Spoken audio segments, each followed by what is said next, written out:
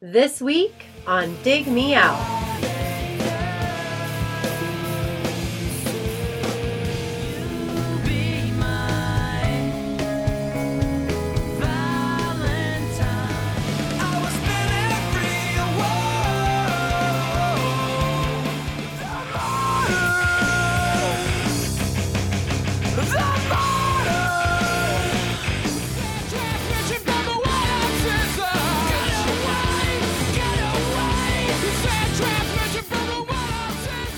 With your hosts, Jason Ziak and Tim Minichi. Jay, it's time for our second roundtable of 2016. We're going to tackle a genre of music, which we've done that before. We've done some tackling. We've done some tackling, some blocking and some tackling, yeah, catching and receiving, all that sort of important stuff.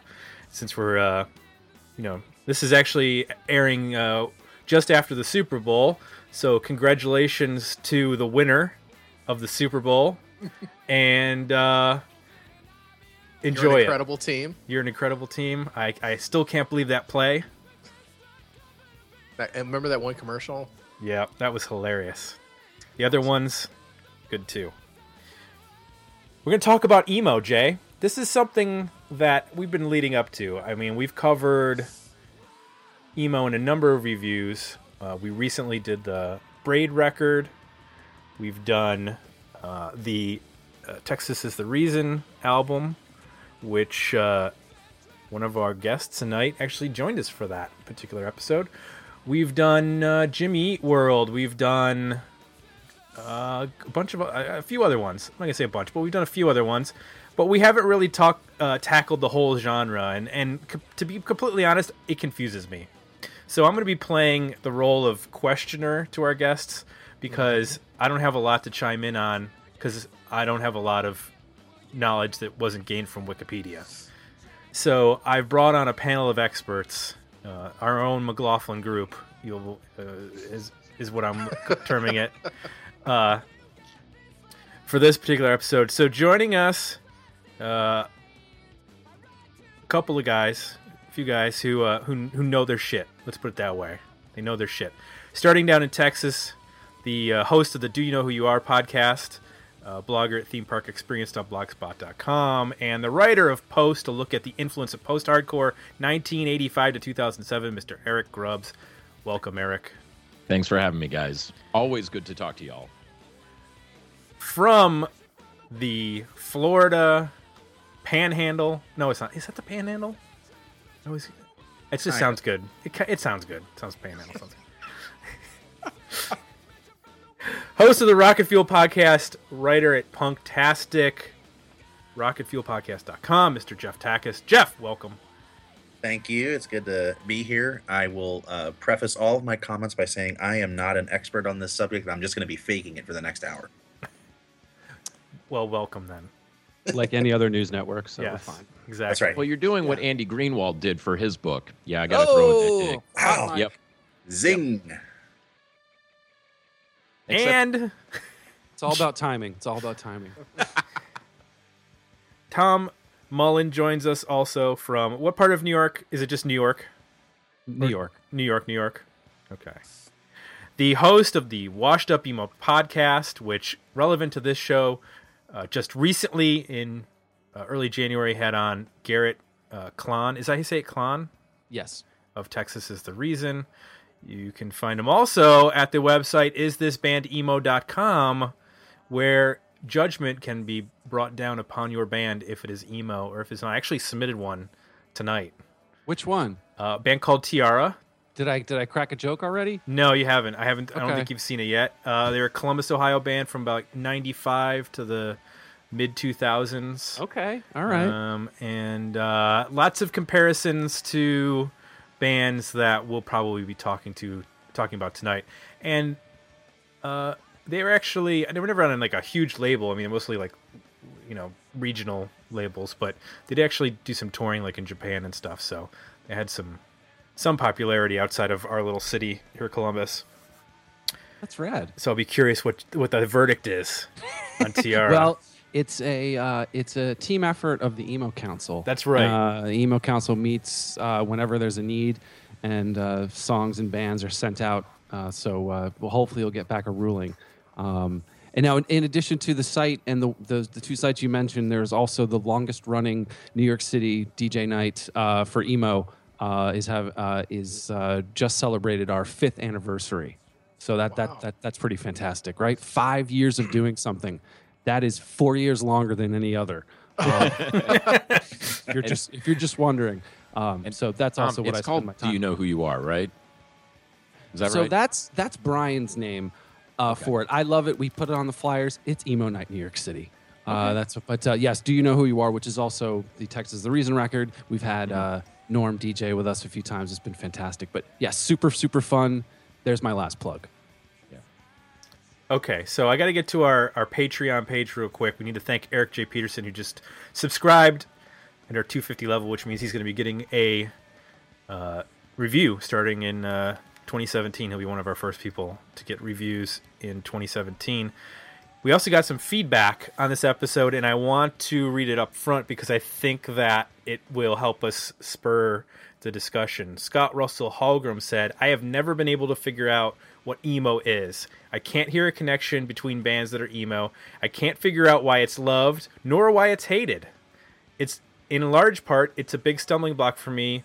A big stumbling block for me is the name, emo, short for emotional, because the music is emotional, but what music isn't emotional? As a high schooler during grunge's ascendance, I found it quite emotional, so what makes emo so much more emotional than other kinds of music?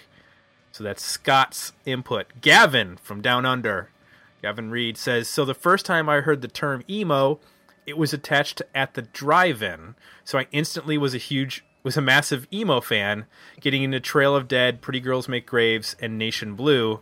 The next thing I knew, Dashboard Confessional was the flag bearer of emo, which was some kind of terrible sook rock that I hated. I don't know what sook rock is, but apparently some sort of Australian slang. Then I read the book title Forgotten, which I don't. Oh, okay, that's what he's saying. Then I read the book, title Forgotten, is what he's saying. He doesn't remember the title of the book, but which I enjoyed, previously critiqued by a guest on your podcast that said that Weezer's Pinkerton was the embryo of emo. Oh, Lord. Somehow we always get back to Pinkerton, which made this more sense. So in summary, early emo good, later emo very, very bad.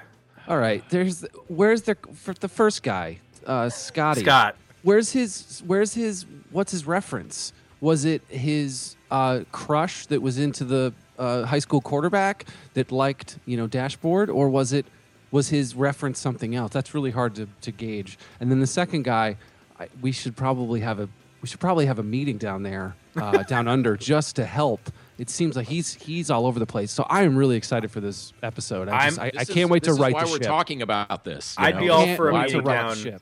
I'd be all for a meeting down because he lives on the Gold Coast, which apparently is quite beautiful. He lives on the beach, so we could have a beach group podcast.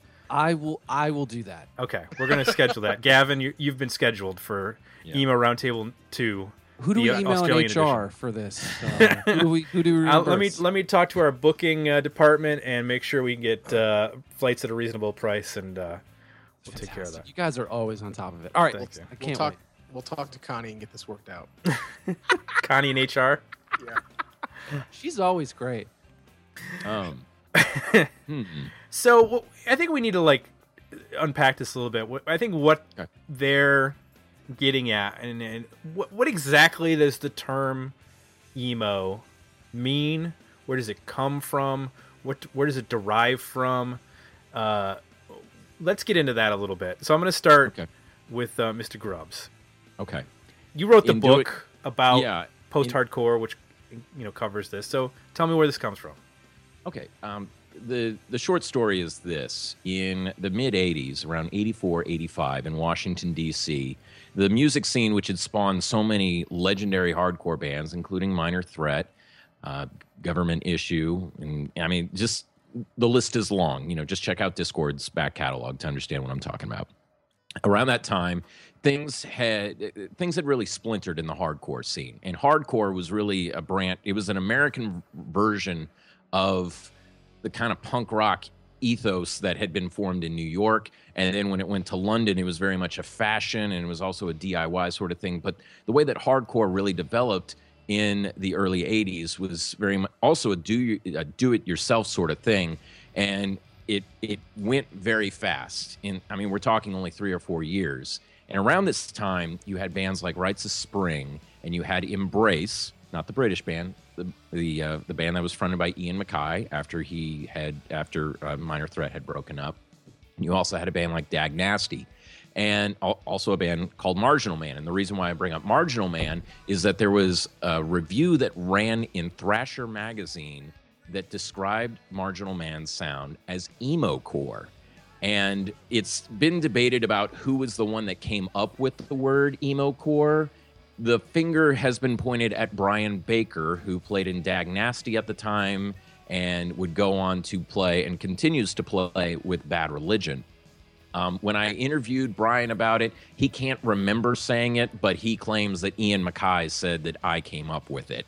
So it's just a word that was stuck around. And the whole thing about, I thought all music was emotional. Yes, I get that, okay? There were artists in the 50s that had big hits with really sappy love songs, Roy Orbison, Bobby Vinton, Bobby V. The list is very, very long. But in terms of the context of punk rock, where it was more than just like singing about how I hate you, it was very much a reflective thing. And so that's what it goes with lyrically. If hardcore was about I hate you, post-hardcore was about I hate myself. Okay. But there's a key distinction though in the music. The music is a little bit slower than hardcore. There's harmonies, there's backing vocals, there's oohs and ahs. It's like stuff that you can clap along to, not just mosh into each other. So that's where emo-core in the modern sense began. And eventually it just became known as emo, and then it was post-hardcore. And then it ramps up to what I take is the bulk of what this conversation is, what it meant in the 90s. Right. So that's my history. Okay. So to sum up, it's not necessarily that it's emo in terms it's more emotional than all other music ever made.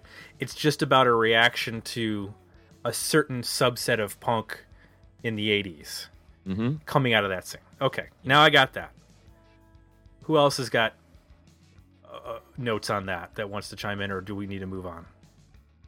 I think that was fantastic. I just would say, the reason that it sort of came about too was that people were sick of the macho bullshit of hardcore.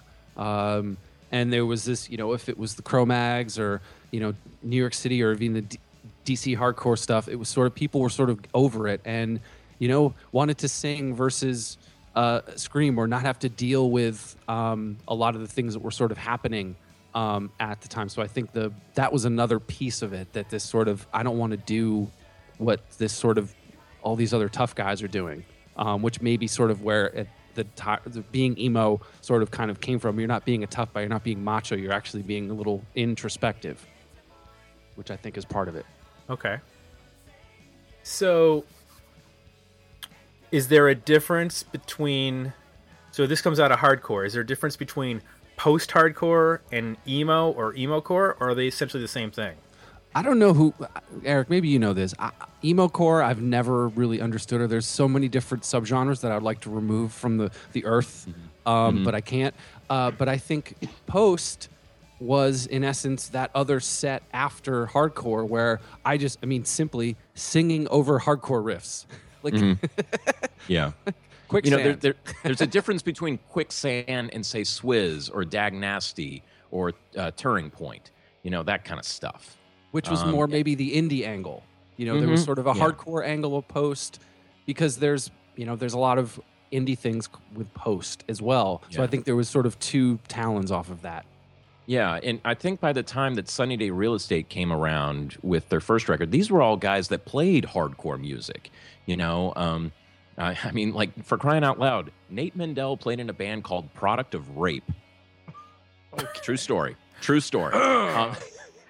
Yeah. So, they were all about like fast and, non-PC kind of stuff.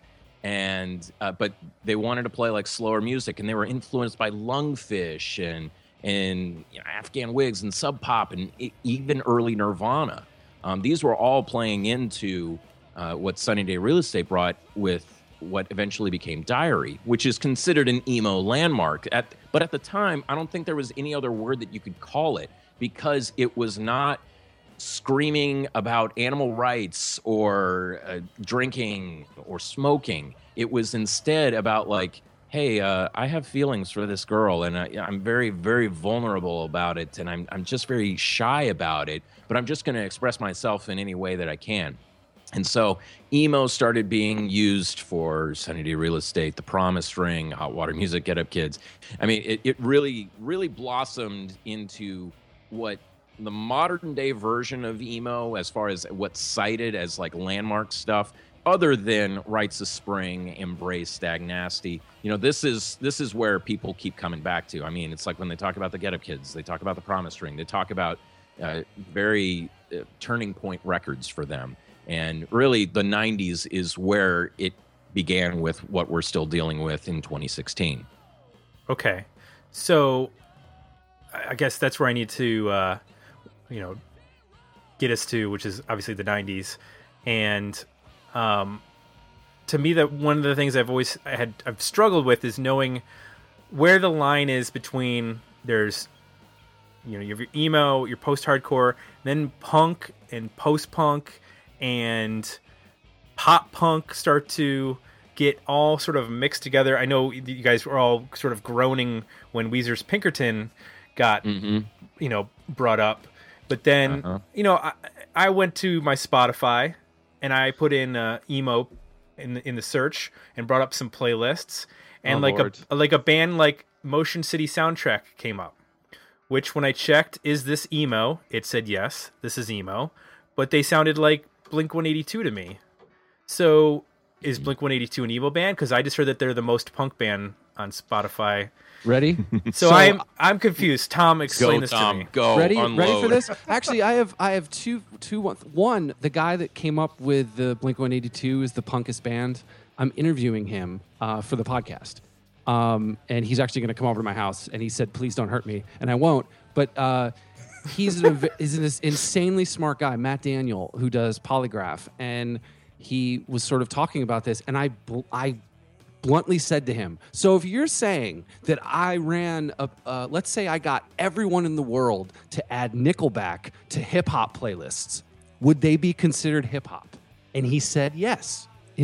So the idea is that people actually have no clue what it is.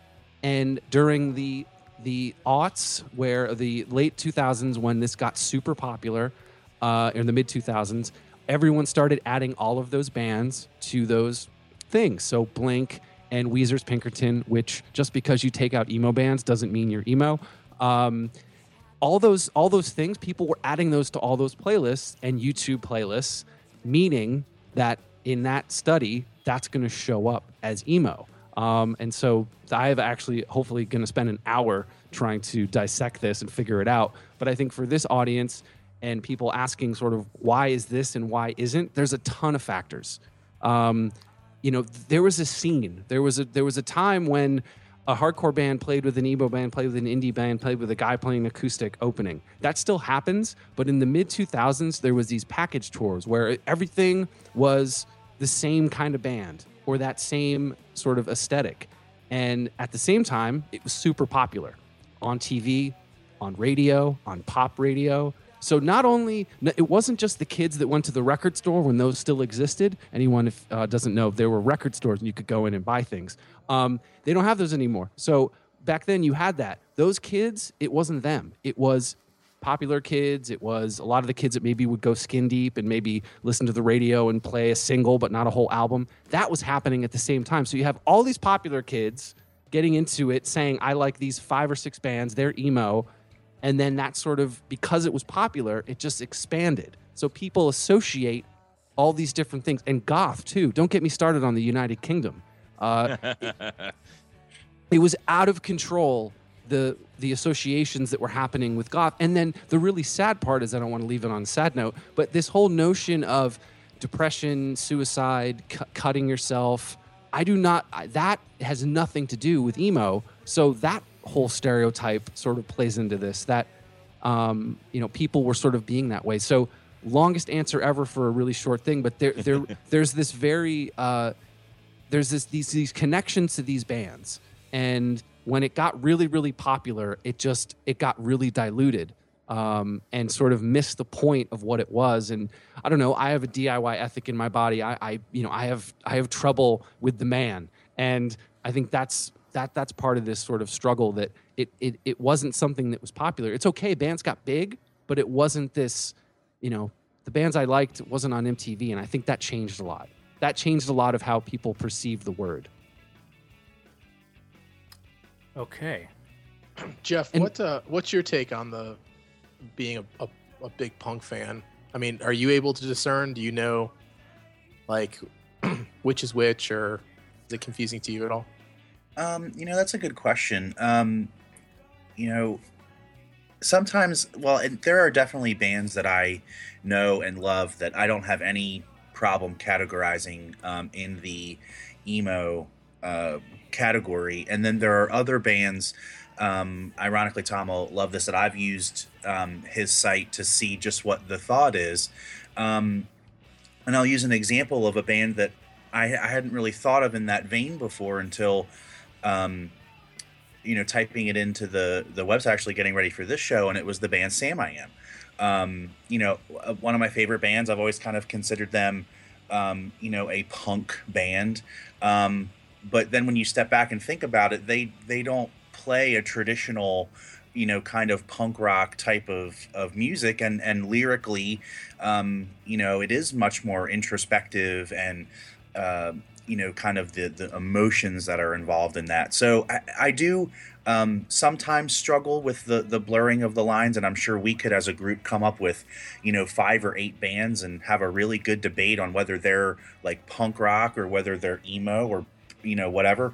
But it is something that I've struggled with, but I certainly understand everything that Eric and Tom has said as far as, the delineations between the genres and having emo be something that emanated out of hardcore and punk rock. It's kind of natural that you'll have some of those blurred lines at times. What is it about Sam I Am musically that you think is logically making them emo as opposed to punk? Well, for me, I mean, I guess it's just they're more melodic. They're not as hard. I guess would be the way I would say that. More of a, more harmonies and things that were spoken of earlier. And again, just going back to the lyrics again, more, kind of introspective and personal, versus more of songs about, politics or society or things like that. The reason I ask is because in prepping, I was listening to some bands that I'm not as familiar with. We mentioned the ones that we've reviewed on the show, and I've got familiarity with a bunch of other ones, but there was a few other ones that were still a little bit more obscure to me, like Mineral. I haven't listened to a lot of Mineral, and so I went and checked out their catalog. And I think one of the things that I realized that is a big difference is dynamics between punk and emo, or hardcore and emo, is that there's a lot of emphasis placed on dynamics in emo music. Starts and stops, changes in tempo, quick changes in tempo. Might be a driving verse, and then all of a sudden they cut to a halftime chorus. And there's it seems like there's a little bit more musicality in emo music. Am I off on that? Does anybody want to argue with me on that? No, I think you're spot on, Tim. And actually, when I think about being kind of coming at this from a fan of punk rock, and that being what I listened to, in the early and mid '90s, I remember it was that very, the effects of dynamics and just the overall musicianship that really just knocked me in the face the very first time I listened to Sunny Day Real Estate and listened to Diary and fell in love with that record. And that was a large part of it. And then, of course, Jeremy Enig's voice is amazing and the lyrics were amazing too. But that's definitely something that struck me as, refreshing at the time when I heard that record for the first time. And that that ties back to the post-hardcore piece, right? I mean, a little bit of like a technical, especially with rhythms, angular guitars. You know, there's a bit of a like math rock tie and post-hardcore tie in there that makes all that. I guess where it came from, right? I also think too the way you described it, Tim, was actually really perfect. And the only thing I would add is that it feels as if there's this moment that it's going to all fall apart, but doesn't. That's like this eternal, like, you know, you're about to take this leap, you're about to take this chance, and that's how it feels when you're listening to it. There's these moments of really euphoria, and I've never. Yes, there are sad songs and there are sad lyrics, but I've never felt sad listening to it. It's always been happy. And so that's a thing that I've really tried to do over the last, 9 years or whatever, doing the site or however long it's been, is just, this is not about, this sort of depression. It's happy. It's open. And I think there's a lot of misconceptions about that. And everyone can have their own, people listening are probably like, well, I started listening in this year and I started this and I think this band. The thing that I found during this one era in the 90s, and I think it's permeating again 10 years later, is that there isn't this sense of history and there isn't a sense of looking back. It's sort of, well, this is what I listen to, this is what I like, I'm going to move on. And I feel like as us music fans were a little bit older, you kind of looked back, or what was before, what was Jeremy Enig into, what was Nate Mendel's first band. And I don't find that happening enough with emo itself. And I think some of the newer bands now with the revival, they're doing that. But there was this one era that the fans were sort of like, well, this is it, this is what it is. And for some reason the media took that, and that's what's now known. And I don't feel like that happened with punk. I feel like if you say punk to someone, they're going to say Blink, but they're also going to say the Ramones, and they're also going to say, maybe the Circle Jerks or something. Like there's these bands that sort of transcended time periods. If you go outside right now and find 10 people and ask them what emo is, I bet you they're going to say a band from the mid-2000s.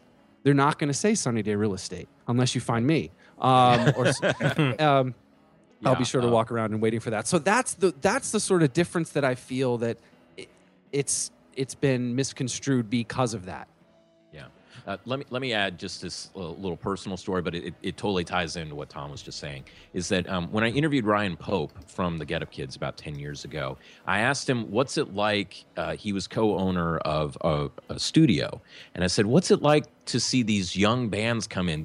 Does it remind you of how you were when you were 18, 19, recording 4 Minute Mile and in just over a weekend period? And he's like, a little bit, but there's this thing about them where they're in this music game to win it. Like, they're talking about the manager that they have and how they're going to get on this big tour and how much publicity they're going to get and how many MySpace friends that they had. It was so foreign to him. I was all like, we just wanted to do our band the best way that we could. We didn't want to try to become famous. And so I think a lot of those bands that recorded at Red House probably don't remember them now, but we're still talking about the Get Up Kids. And what I like in seeing these young bands like Tiny Moving Parts, Somos, the list is very, very long, but these bands, they know who Braid is, they know who Sunny Day Real Estate is, but they'll also say like, oh, Blink-182 got me into playing music, but then I got into Circle Takes the Square, or then I got into this, or I got into Rites of Spring. And so much of understanding the history, I think, can be directly tied with how easy it is to get music now. Now, yes, you can say like, oh, you can see Seymour Stein say, oh, nobody buys records anymore. And I was like, well, get this. People are still listening to music. They might not buy it in mass like the way that they used to when we were growing up, but people are still listening to music. And it's great to talk to people like Evan Weiss, and he can talk about how much the Get Up Kids changed his life, it saves the day, that kind of stuff. So, I mean, it's turning in a good direction now. But, 10 years ago, if you were to talk to me or Tom, we would probably get very, very defensive with you about how, like, ooh, emo, it's really cool. Yeah, I really like that My Chemical Romance. And I'd be like, I'm walking out the door here. Yeah, we need to talk about that. We need to talk about how it went from this, Sunny Day Real Estate, Get Up Kids, Save the Day, sort of underground. Yeah. You had to be reading zines in the 90s, and you had to be going Punk to Planet. shows, that kind of stuff, to find these bands. And then when MySpace explodes in the early 2000s, when these package tours start getting put together, you get all these bands which people are saying, oh, that band is emo, this band is emo, and it's like everybody knows what emo is now. And how did that happen? And yeah, I mean, it's even how to did the that point happen? where you nickname a character from the most recent Star Wars movie Emo Kylo Ren. Look him up on Twitter. It's pretty funny. I mean, but it's stuff like that where I think what had happened is that you had bands like the Promise Ring who almost signed to a major label. You had the Get Up Kids that were seriously courted by major labels. Jimmy Eat World, their second and third records were on major labels. And then they got really huge off of a record that they made independently, and it was later picked up by a major label. So is that the breaking point? Yeah, I would definitely pinpoint it to Jimmy Eat World's Bleed American. It'll always be Bleed American. Right. It was self-titled for a while because of post 9/11. I get it, but it's Bleed American. Bleed American became a really big hit. But here is the key distinction that I don't see a lot of people talk about. You listen to the middle; it sounds like a Rick Springfield song. It does not sound like Haynes Point by Rites of Spring. It's different.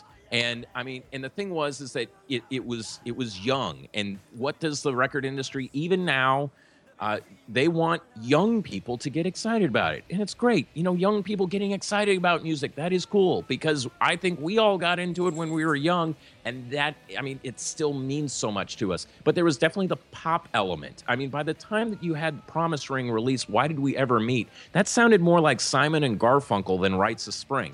I have to say, I'm a Simon and Garfunkel fan, have always been. But as far as hey, this isn't emo, this isn't Circus Lupus, this isn't Nation of Ulysses, I get it.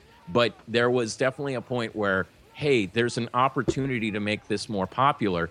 And somebody I have to give a lot of credit to that unfortunately passed away a few years ago is Craig Aronson. Craig Aronson was an A&R guy that signed Jimmy Eat World to Capitol. He later signed At the Drive-In to what eventually became their Virgin. And he also signed My Chemical Romance. This was a guy that was very much in charge of, I mean, he really helped things steer in this kind of direction. But basically the pop element made it much more interesting and much more appealing than just all these halftime, mathy kind of rhythms. Instead, you have like these very easy to sing along choruses. And I mean, like you listen to Nothing Feels Good, the album, and it's a straight up pop punk record, but with just a little bit more to it. And you can say well, that's the Husker Du influence, or that's more of the REM influence. I mean, it was just more of a pop thing. Young bands saw that and they were like, I want that. I want to become famous. I don't want to work a job. I don't want to go to college. I just want to get into a band. And yeah, I'd like to be like Pete Wentz and become famous. And that in turn pissed off people like us, meaning who were like, this isn't what it's all about. This is about speaking from your heart, not partially singing from your heart and just wanting to be popular and famous. You know what I mean? I was just going to say, too, that I have an interesting time period. I definitely call it pre-Bleed American, post-Bleed American. And a funny thing is I was at a record label then, and it was my first job. And this is a true story. The A&R guy who I was friends with called me up and said, I got a record for you. I said, that's awesome. What do you got? And he's like, oh, it's that Jimmy Eat World band you like. Do you know what that was? That was the demos that they sent to every label that no one responded to. And he gave me his copy. He said, you like this band? Here it is. It had their contact info on it. It had the, all these like different wordings of song titles. And I listened to it and I go, holy crap, this is going to be the biggest thing. And I remember telling the product manager, I was like, hey, this record's going to be amazing. And he's like, Tom, settle down. It's going to sell 60,000. You're going to go see him at Irving Plaza with 100 or 1,000 of your buddies. And then, you're going to go on your merry way. Well, that obviously didn't happen. And I was soon being called into A&R meetings. The president wanted to know where the next band was. Like those things were literally happening, and I was at these labels where there was a feeding frenzy. Where no one would stop by my desk. Now they were all asking what I was listening to or what show I was going to. Tom the Tastemaker.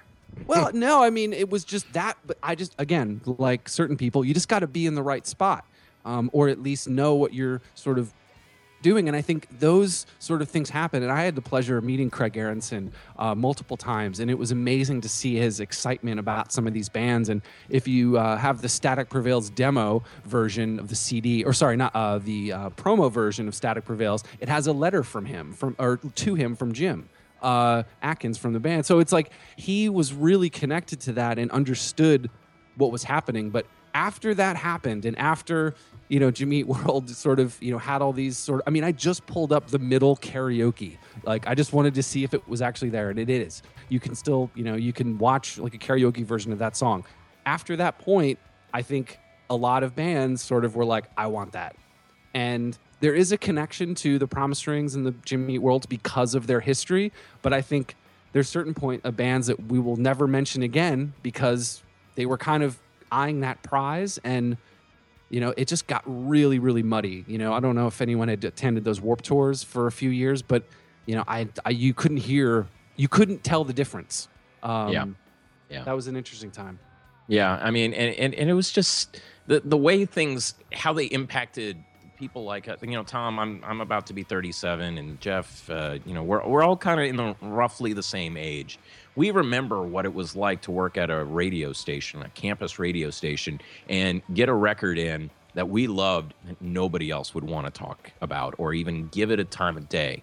But then when things start to get popular, suddenly these people have an interest in listening to it.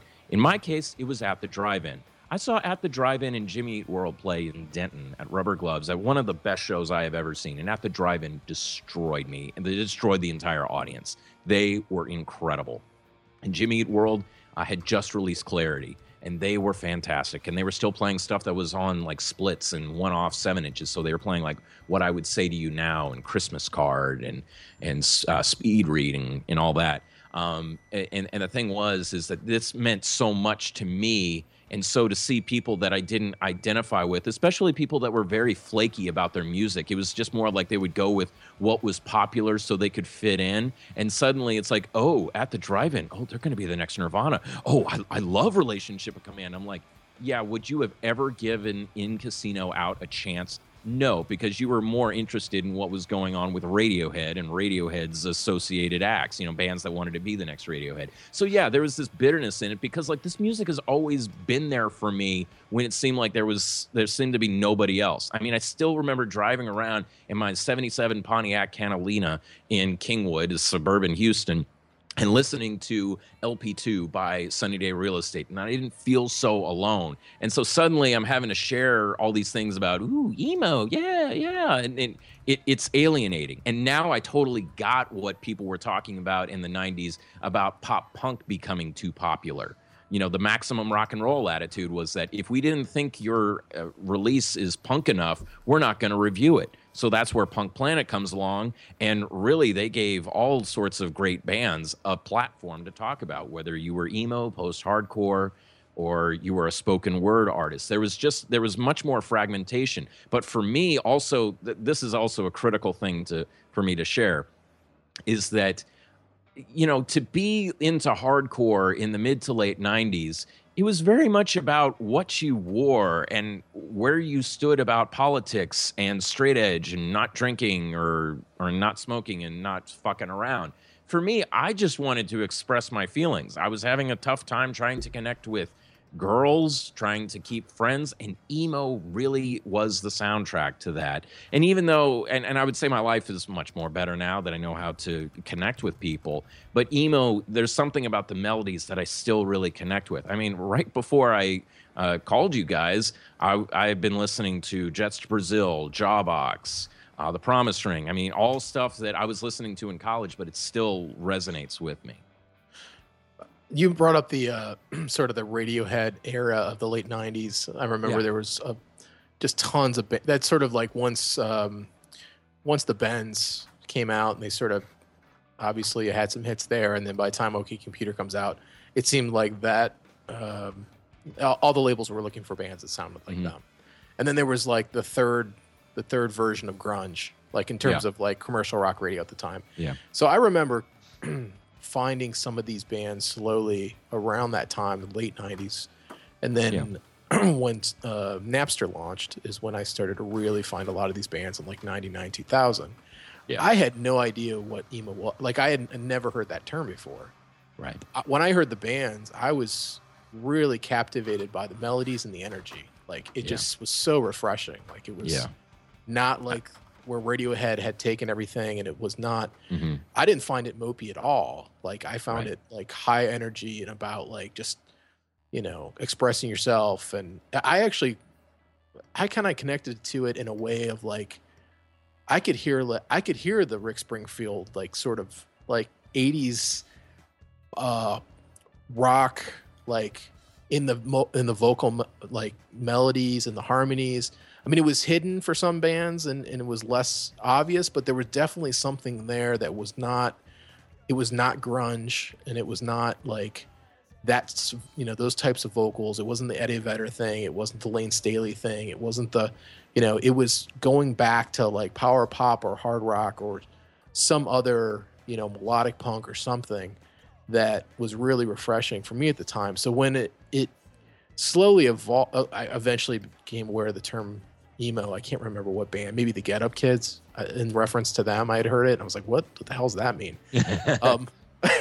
And I was like, okay, whatever. And then I remember as it evolved, I think by the time that Jimmy World record you guys are talking about was huge, to me it just felt like, oh, they figured out how to refine this. Like they just keep refining it until it kind of goes back to, it's just a straight up like commercial hard rock sound. I mean, there's some elements still there, but there was like this refinement process that happened to make it go super commercial, and then it sort of twisted and turned from that point. But I was completely unaware of the term. Were you the same thing, Tim? Because I know some of these bands we found around the same time.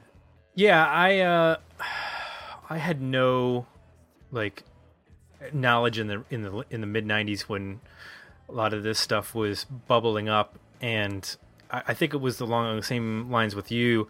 I think it was probably actually from us playing with bands that. Yeah, we played with Hot Rod Circuit once. Yeah, we played with Hot Rod Circuit. Yeah, like 99, and we were like, "The fuck is this? This is incredible."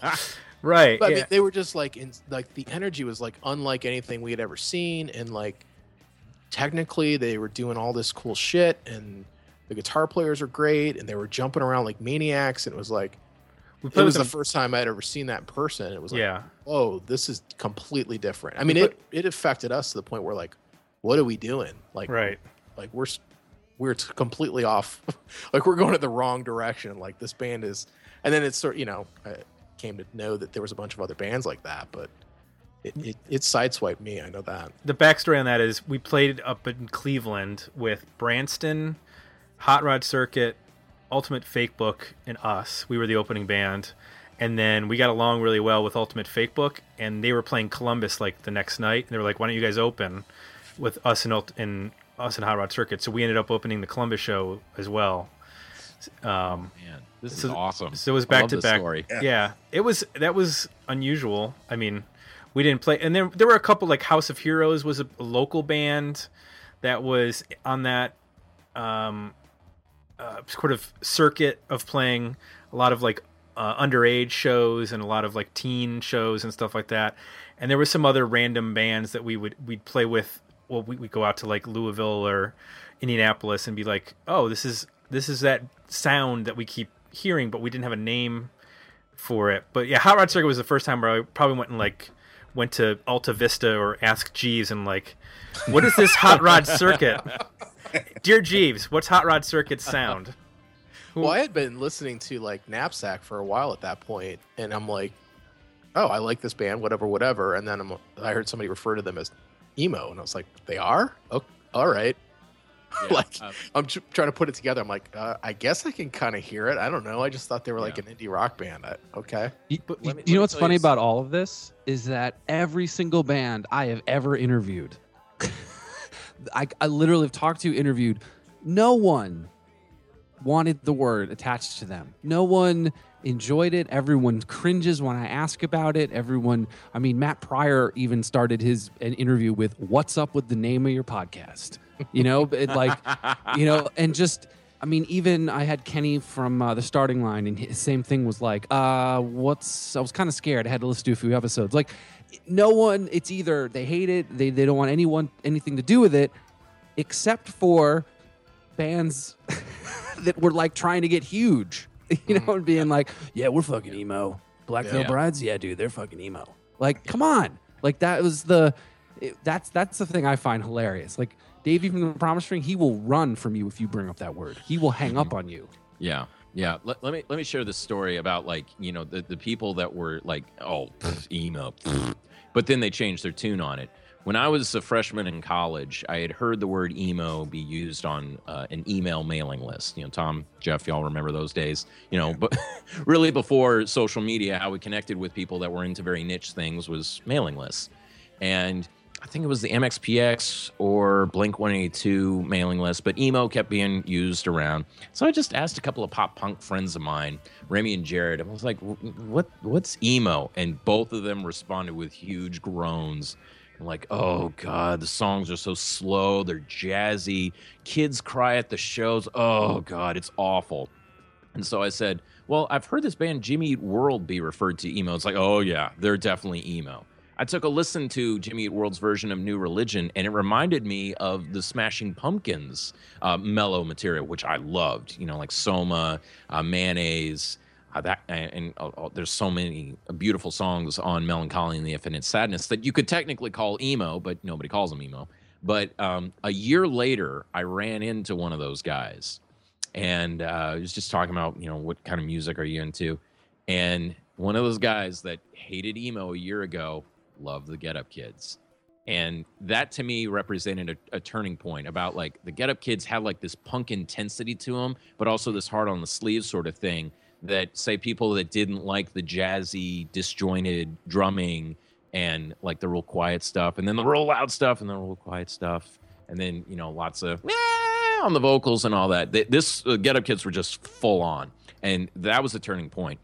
And I don't want to spend too much time about Dashboard Confessional because they were after the 90s, but definitely the popularity of Dashboard Confessional was, I would say, because of the fact that nu metal became so popular in the late 90s that for all these like teenagers and college students to see a guy that, he's fully tatted up, slick back hair, but he's singing about very personal things, it carried more weight to people that had been listening to Korn and Limp Bizkit, System of a Down, Edema. Simon Says. There are just a lot of bands that I could talk about. But there was just a slow building up in the late 90s of emo becoming popular. And I think it was kind of bound to happen. I'd have to say, like, Clarity is still one of the greatest albums I have ever heard. Nothing Feels Good, The Diary, all these records still really resonate with me. Whereas if you were to ask me, hey, what do you think of that Cartel record that they made in a bubble sponsored by Dr. Pepper?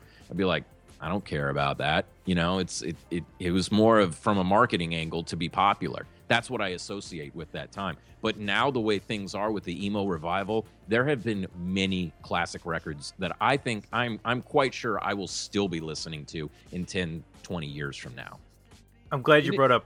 Go ahead. What were you going to say? I was just going to say really quick. An interesting one that has sort of, we're talking about the revival and sort of, American Football, which that self-titled is sort of, or is it self-titled? I can't remember. Whatever the one record. It's revered among a lot of the new school, and I sometimes joke that every email I get, if it's sounds like the Midwest emo, I sort of like put it in a pile and listen to it later because there's so many. But I think what's interesting is that band played 12 shows, and to no one, and now they are still touring. They are playing the world.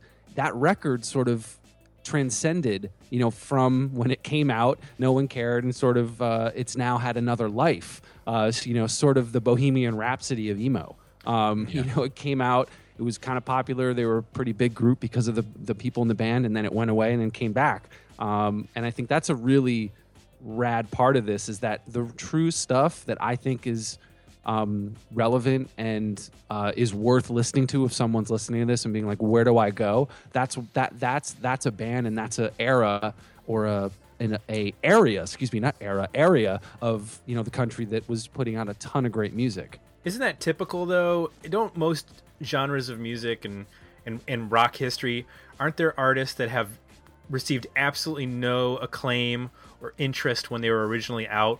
Most famously, like the Velvet Underground, people always say, 10 people bought whatever at the time it was released, but all those 10 people went out and formed bands, and then those bands became famous. There's always bands, Iggy and the Stooges, Big Star, that just don't make any sort of impact when they're out. But the interesting thing of this one is that the kids that were, the younger people that were into this, they skipped over an era. Usually you kind of look back and sort of emulate. They sort of jumped over this sort of messiness. And American football was big. When I got that record at college, I was stoked. This was a huge, this was Mike Kinsella. This was a big deal. This had X members of this and that. It was a big deal. I don't think it was sort of unknown. But the interesting, I just think, is that there was a resurgence and understanding of where it came from, and it wasn't forgotten from a group of people that could have just went back one little iota and said, "Oh, it's just we're going to just sound like this even more." But they went back further, and that's what I loved about it. That's what I think is great about the revival today, is that they're looking at it from across not only Blink but American football, or they could be talking about Embrace, but for the most part they're not, and that's okay because that's old. Let me just share this with you guys. One of the most interesting things about publishing a book about this topic is the people that will contact me and want to talk about the history of it. Okay, I've been talking to a guy for the last couple of years who lives in Indonesia, and he's writing his thesis on Rites of Spring. How cool is that? That's awesome. Or, there's a band that reached out to me. Sorry to interrupt, Eric. It's similar from China, and I'm releasing their interview very soon. But they're called Chinese Football. Yes, I am dead serious. They're called Chinese Football. They were translating my questions and sending them back, and it's completely broken. But I don't know Chinese, so they're a lot smarter than me.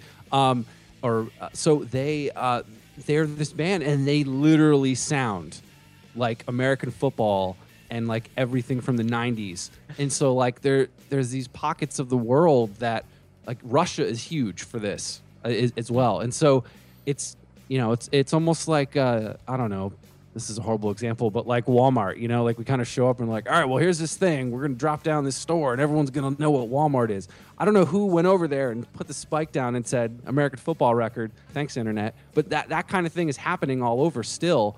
And I just think that's amazing. But yeah, I will. Hopefully, the next couple of weeks, I'll be releasing that interview. But Chinese football, everybody. Yeah. And isn't there a band in Japan that does straight up covers of Texas Is the Reason? Kyle Ryan was posting about it a couple of months ago on Twitter, and I was like, this is incredible. And they did straight up Promise Ring covers. But not even that. They do indie rock, they do punk, they do hardcore. It was almost like I would hire them as a karaoke band, for the 90s. Mm-hmm. Yeah. All right, let me ask you guys a question. This is one where we can go around the room and get everybody's opinion. I have a neighbor. She's a 16-year-old girl. She's learning to play guitar. She comes over. She says, "Tim, I can't play this riff. Can you show me how to play this riff?" I say, "Fine, I'll show you how to play this riff. Give me that guitar." And I show her how to play, Smoke on the Water or whatever. Oh, okay. And she asked me about music and stuff, and I'll say, "Oh, well, this is Radiohead," and I'll play some Radiohead or something, or "This is Juliana Hatfield." And if I have to give her one record, if she says, "Tim, what's emo?" and I have to give her one record, say, "Start here. This is where you want to start with emo." What should I give her? I'm going to start with you, Eric. What is the record I should start with? I would say Sunny Day Real Estate's Diary. Okay. Any particular reason?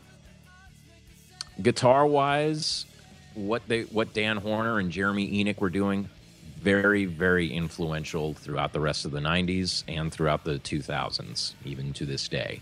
Okay. But there's also a heaviness to it, you know. I don't know how many songs are in Drop D or what, but that's a good starting point. There are many, many other starting points, but that's the one off the top of my head, I would say. So Diary, the debut album by Sunny Day Real Estate that Sub Pop released. Okay. Jeff, where would you start?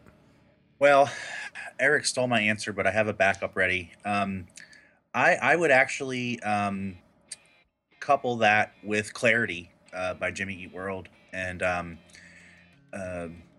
just because of, I think that would be actually, if you wanted to, obviously you're talking about giving them one CD, so I get it. But if you were to give them two, I actually think Clarity would be a nice contrast to Diary, and to show a little bit more of the poppy side of the genre.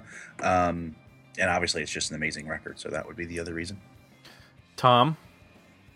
For a 16-year-old, yeah, I would say Jimmy Eat World with Clarity would help, but I also would hand them The Promise Ring, Nothing Feels Good. It's pop, but also it's enough grittiness, it's enough rough that it can help to sort of explain what was prior, and there's enough hooks in there for anything. So yeah, I would give them The Promise Rings, Nothing Feels Good. All right, all good choices. I'll be more than happy to. I already gave her Pinkerton, so it's already over with. Nice. Yeah. There's just a weird... Are you serious? I did not do that. No, oh my God, I was about to hang up. No. Here's my thing about Pinkerton. That's the record I still remember as the record that when it came out, Weezer fans hated. But then they're like, oh, this isn't so bad. And then it's turned into, it's an emo classic. I'm like, what kind... There was a time that I considered not calling my book Post. I considered calling it Twist the Past Punkerton. And Reward the Arrogance. You know, it's a Jawbox line. But it's like, it makes sense. It's like, well, it means one thing then, but it means something different. So whatever it meant back then, it doesn't matter. And like, that's what drove me to spend 4 years of my life working on a book that I'm still proud of. Now, almost every band that I wrote about that said that they would never get back together has gotten back together, so I think I should write an afterword about it. But but I mean, like, that's the kind of drive. I mean, and the thing is that I think also, all right, let's just get this out of the way. Yes, it sounds like self-promotion, but the concern that I had was that I worked at an oldies radio station at the time, and it was amazing to me about how they took like very troubled times, where all sorts of things are going on in the 50s, 60s, and 70s, and they just sold it back to baby boomers and people younger as, oh, those were really good times. And they erased they didn't want to talk about the context. And for me, like, the book that I wanted to write was like, let's talk about the context of where things were. And going back with what Tom was saying earlier, is like, people didn't want to go back. They just wanted to be like, well, I want to be famous like Fall Out Boy. And I'm like, argh! So like, that's what drove me. I mean, it still pisses me off, even though, the book's out and I'm happy with it. And I've written for Punk Planet, written for the Dallas Observer and the Fort Worth Weekly, but there's still that drive of wanting to document things. That's what Ian MacKaye, what he was talking about, and why he helped co-found Dischord Records was about documenting something instead of just trying to make something to become famous. And I think what the imprint that it had on emo bands in the 90s, for lack of a better word, was like, they just wanted to document this. They had like this gift of the music that they were playing and say like they wanted to make that their full-time job. And so they made music that still resonates. I mean, you drop the needle on Nothing Feels Good, or just click play on Nothing Feels Good, and I love it. And I still love the memories that I have of seeing The Promise Ring with Jets to Brazil, Sarge, and the Gloria record, and just them blowing my mind. I mean, and it's not just a matter of, oh, you're young and you're impressionistic. It's like, no, I see a band like Tiny Moving Parts now, and I feel that same feeling. Same with Modern Baseball or Into It Over It.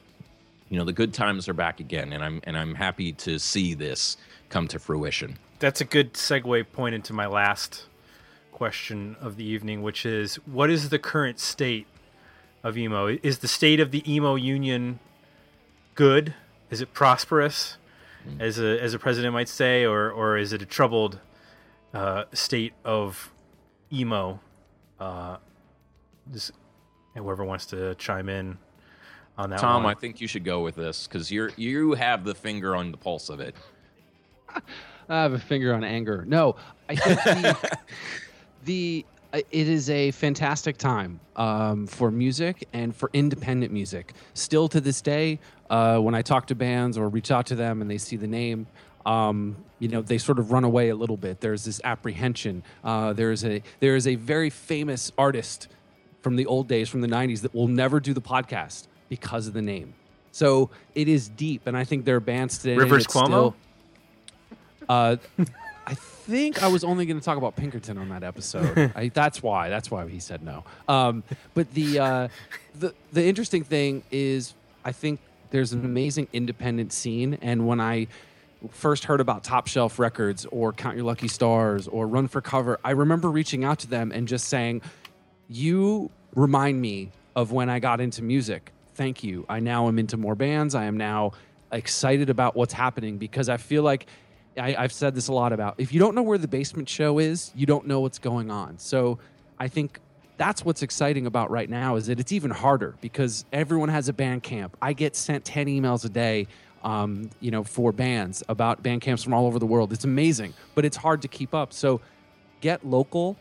Finding out those bands that are in your neck of the woods and that VFW hall or that space that has shows on Thursday nights, whatever that is, those things are still happening, and that's exciting in this internet age where everything's faster and everything's quick.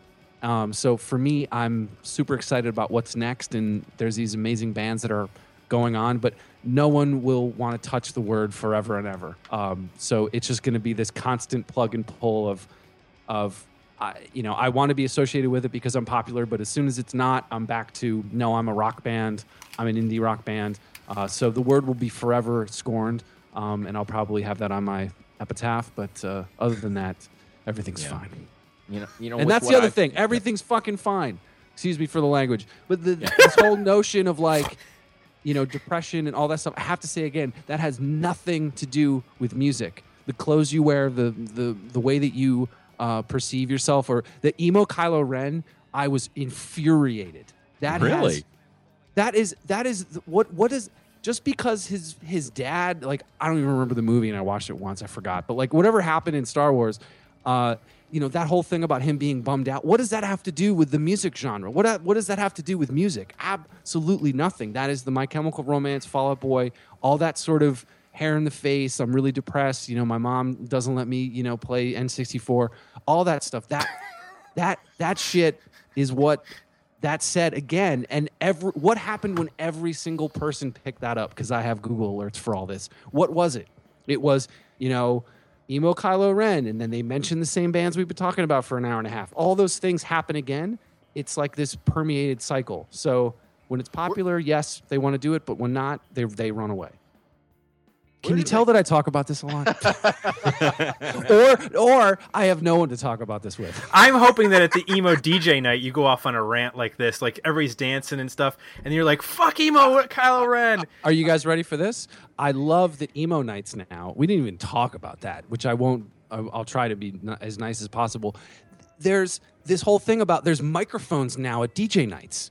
That's not the music again. That's you. That's your, what do you have to... How can I follow Jeremy Enoch? There's no way. You got to play, Fugazi next or whatever it is. So there's this whole this whole thing about having a microphone and about you and you being on stage. That is farthest from the truth. It should be about the music. It should be about everyone's discovery and finding what they like. Now, someone could come up and say, you know what? I love Coheed and Cambria from this era, the post 12-sided die stuff.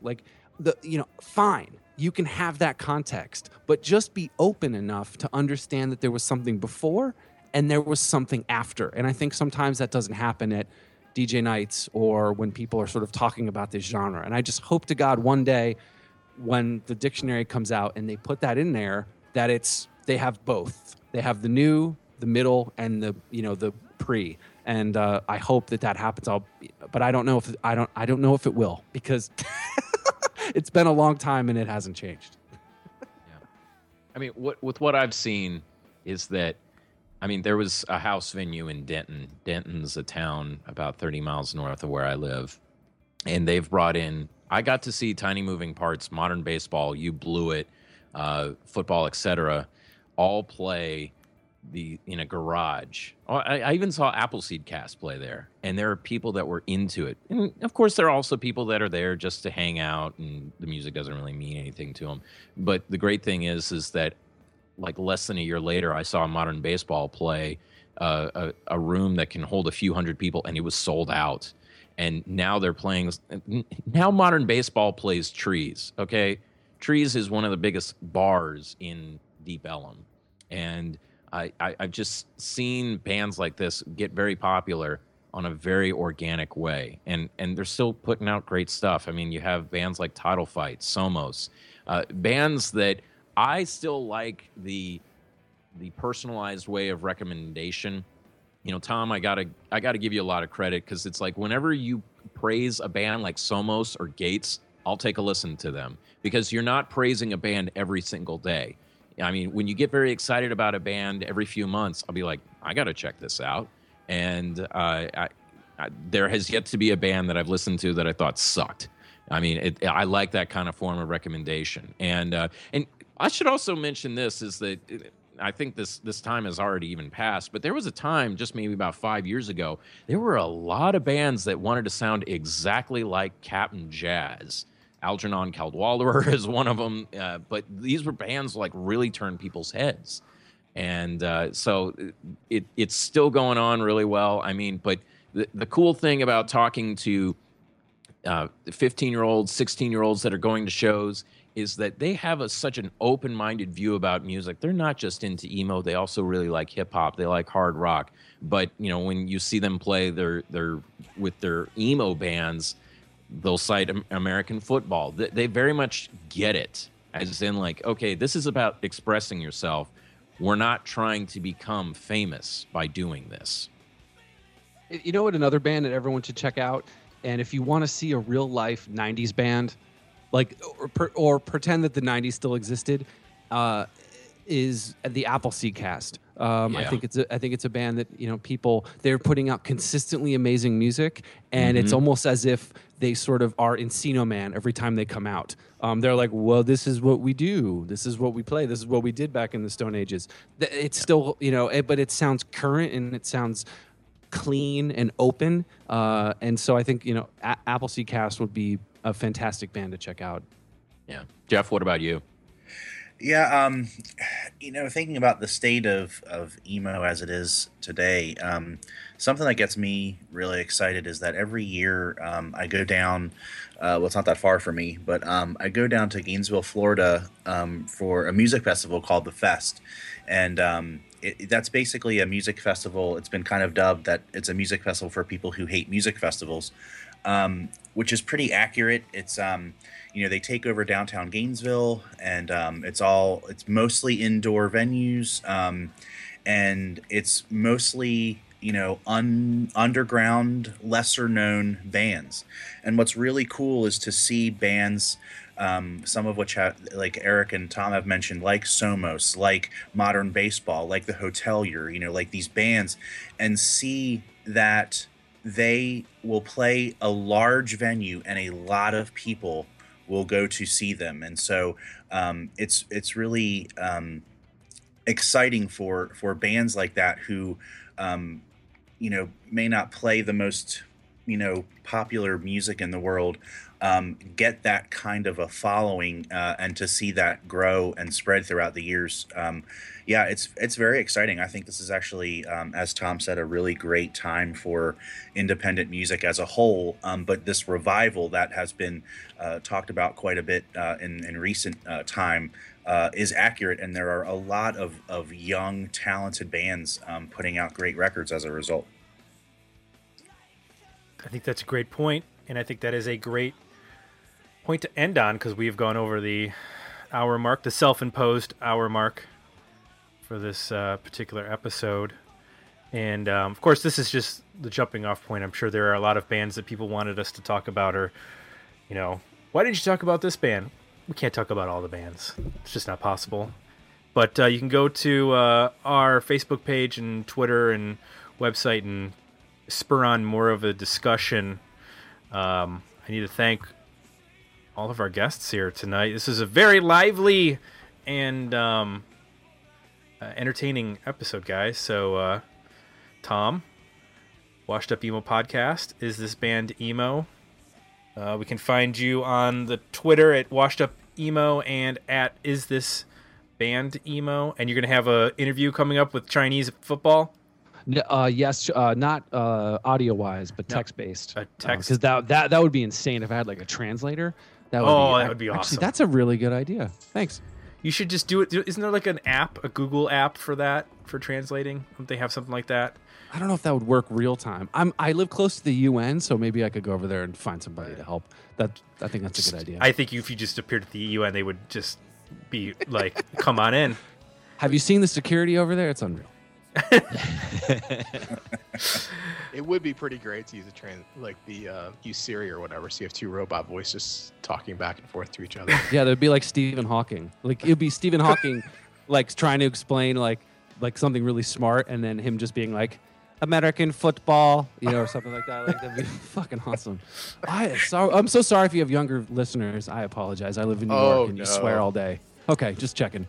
No, they're all old men like us. Yeah. Our demo is between the ages of 35 and 35 and a half. Fantastic. Hello, everybody. Doesn't that knee hurt a little bit more than it used to? Woo. Why do you think our sponsors are all pain medications and dick pills? Don't need the last one. Yeah. Jeff Takis, thank you for joining us. RocketFuelPodcast.com and on the Twitter at Rocket_Fuel. I wish I had his name for a podcast. Then that person that I can't name would do the podcast. So I'm envious of you. Well, Tom, just rename your podcast there for a ska song and it'll be all good. I hate ska. So you're not going to join us for a ska roundtable? That's what you're saying? No, there's a guy that comes to our DJ night, and he always requests ska songs. Like he'll load up one of the request sheets with like everything, and it'll be Mephistopheles and Mustard Plug and all this garbage. And I now it's like a joke now where I just I try to find more ridiculous ways to not play it. So it's sort of a joke now. You just light it on fire in front of him. Just take your lighter out and just burn it while he's handing it to you. I like two bands that are associated with that: Suicide Machines and Less Than Jake. Right on. That's it. All right. I'm sorry about that. But you made fun of ska. And after taking a giant dump on ska, let's wrap up with Mr. Eric Grubbs. Do You Know Who You Are podcast, themeparkexperience.blogspot.com, and you can go to that website to find not just Post, but the other writings of Eric for the, as aforementioned, Dallas Observer and other locales. And you can find him on the Twitter at Eric_Grubbs with 2 B's. And I think that's it. Yeah. Gents, this was a lot of fun. Thanks for coming on absolutely. a Sunday evening. And you guys are fantastic listeners. Thank you so much. I appreciate it. Well, we're happy to oblige and sit back and let the people who have, experience and knowledge and passion for the subject. I actually learned a lot too. So I definitely did, and I know that this is going to be this could go up on like Sesame Street if it wasn't for all your F-bombs, and we could teach the kids on Sesame Street on HBO now about emo, but that's not going to happen. Tim and Jay can't play it for Tom. their kids. No, thanks, Tom. I used to do a great Elmo impersonation, but I guess not anymore. If you want, or no, I already said that. If like what you heard, head on over to iTunes, leave us some positive feedback. That's it. We're out. We'll be back next week with an interview. It's a good one on the next episode of Dig Me Out. Thanks for listening. You can support the podcast by becoming a Patreon subscriber at patreon.com/digmeout or requesting a review for the 2016 season at our Request a Review page at digmeoutpodcast.com.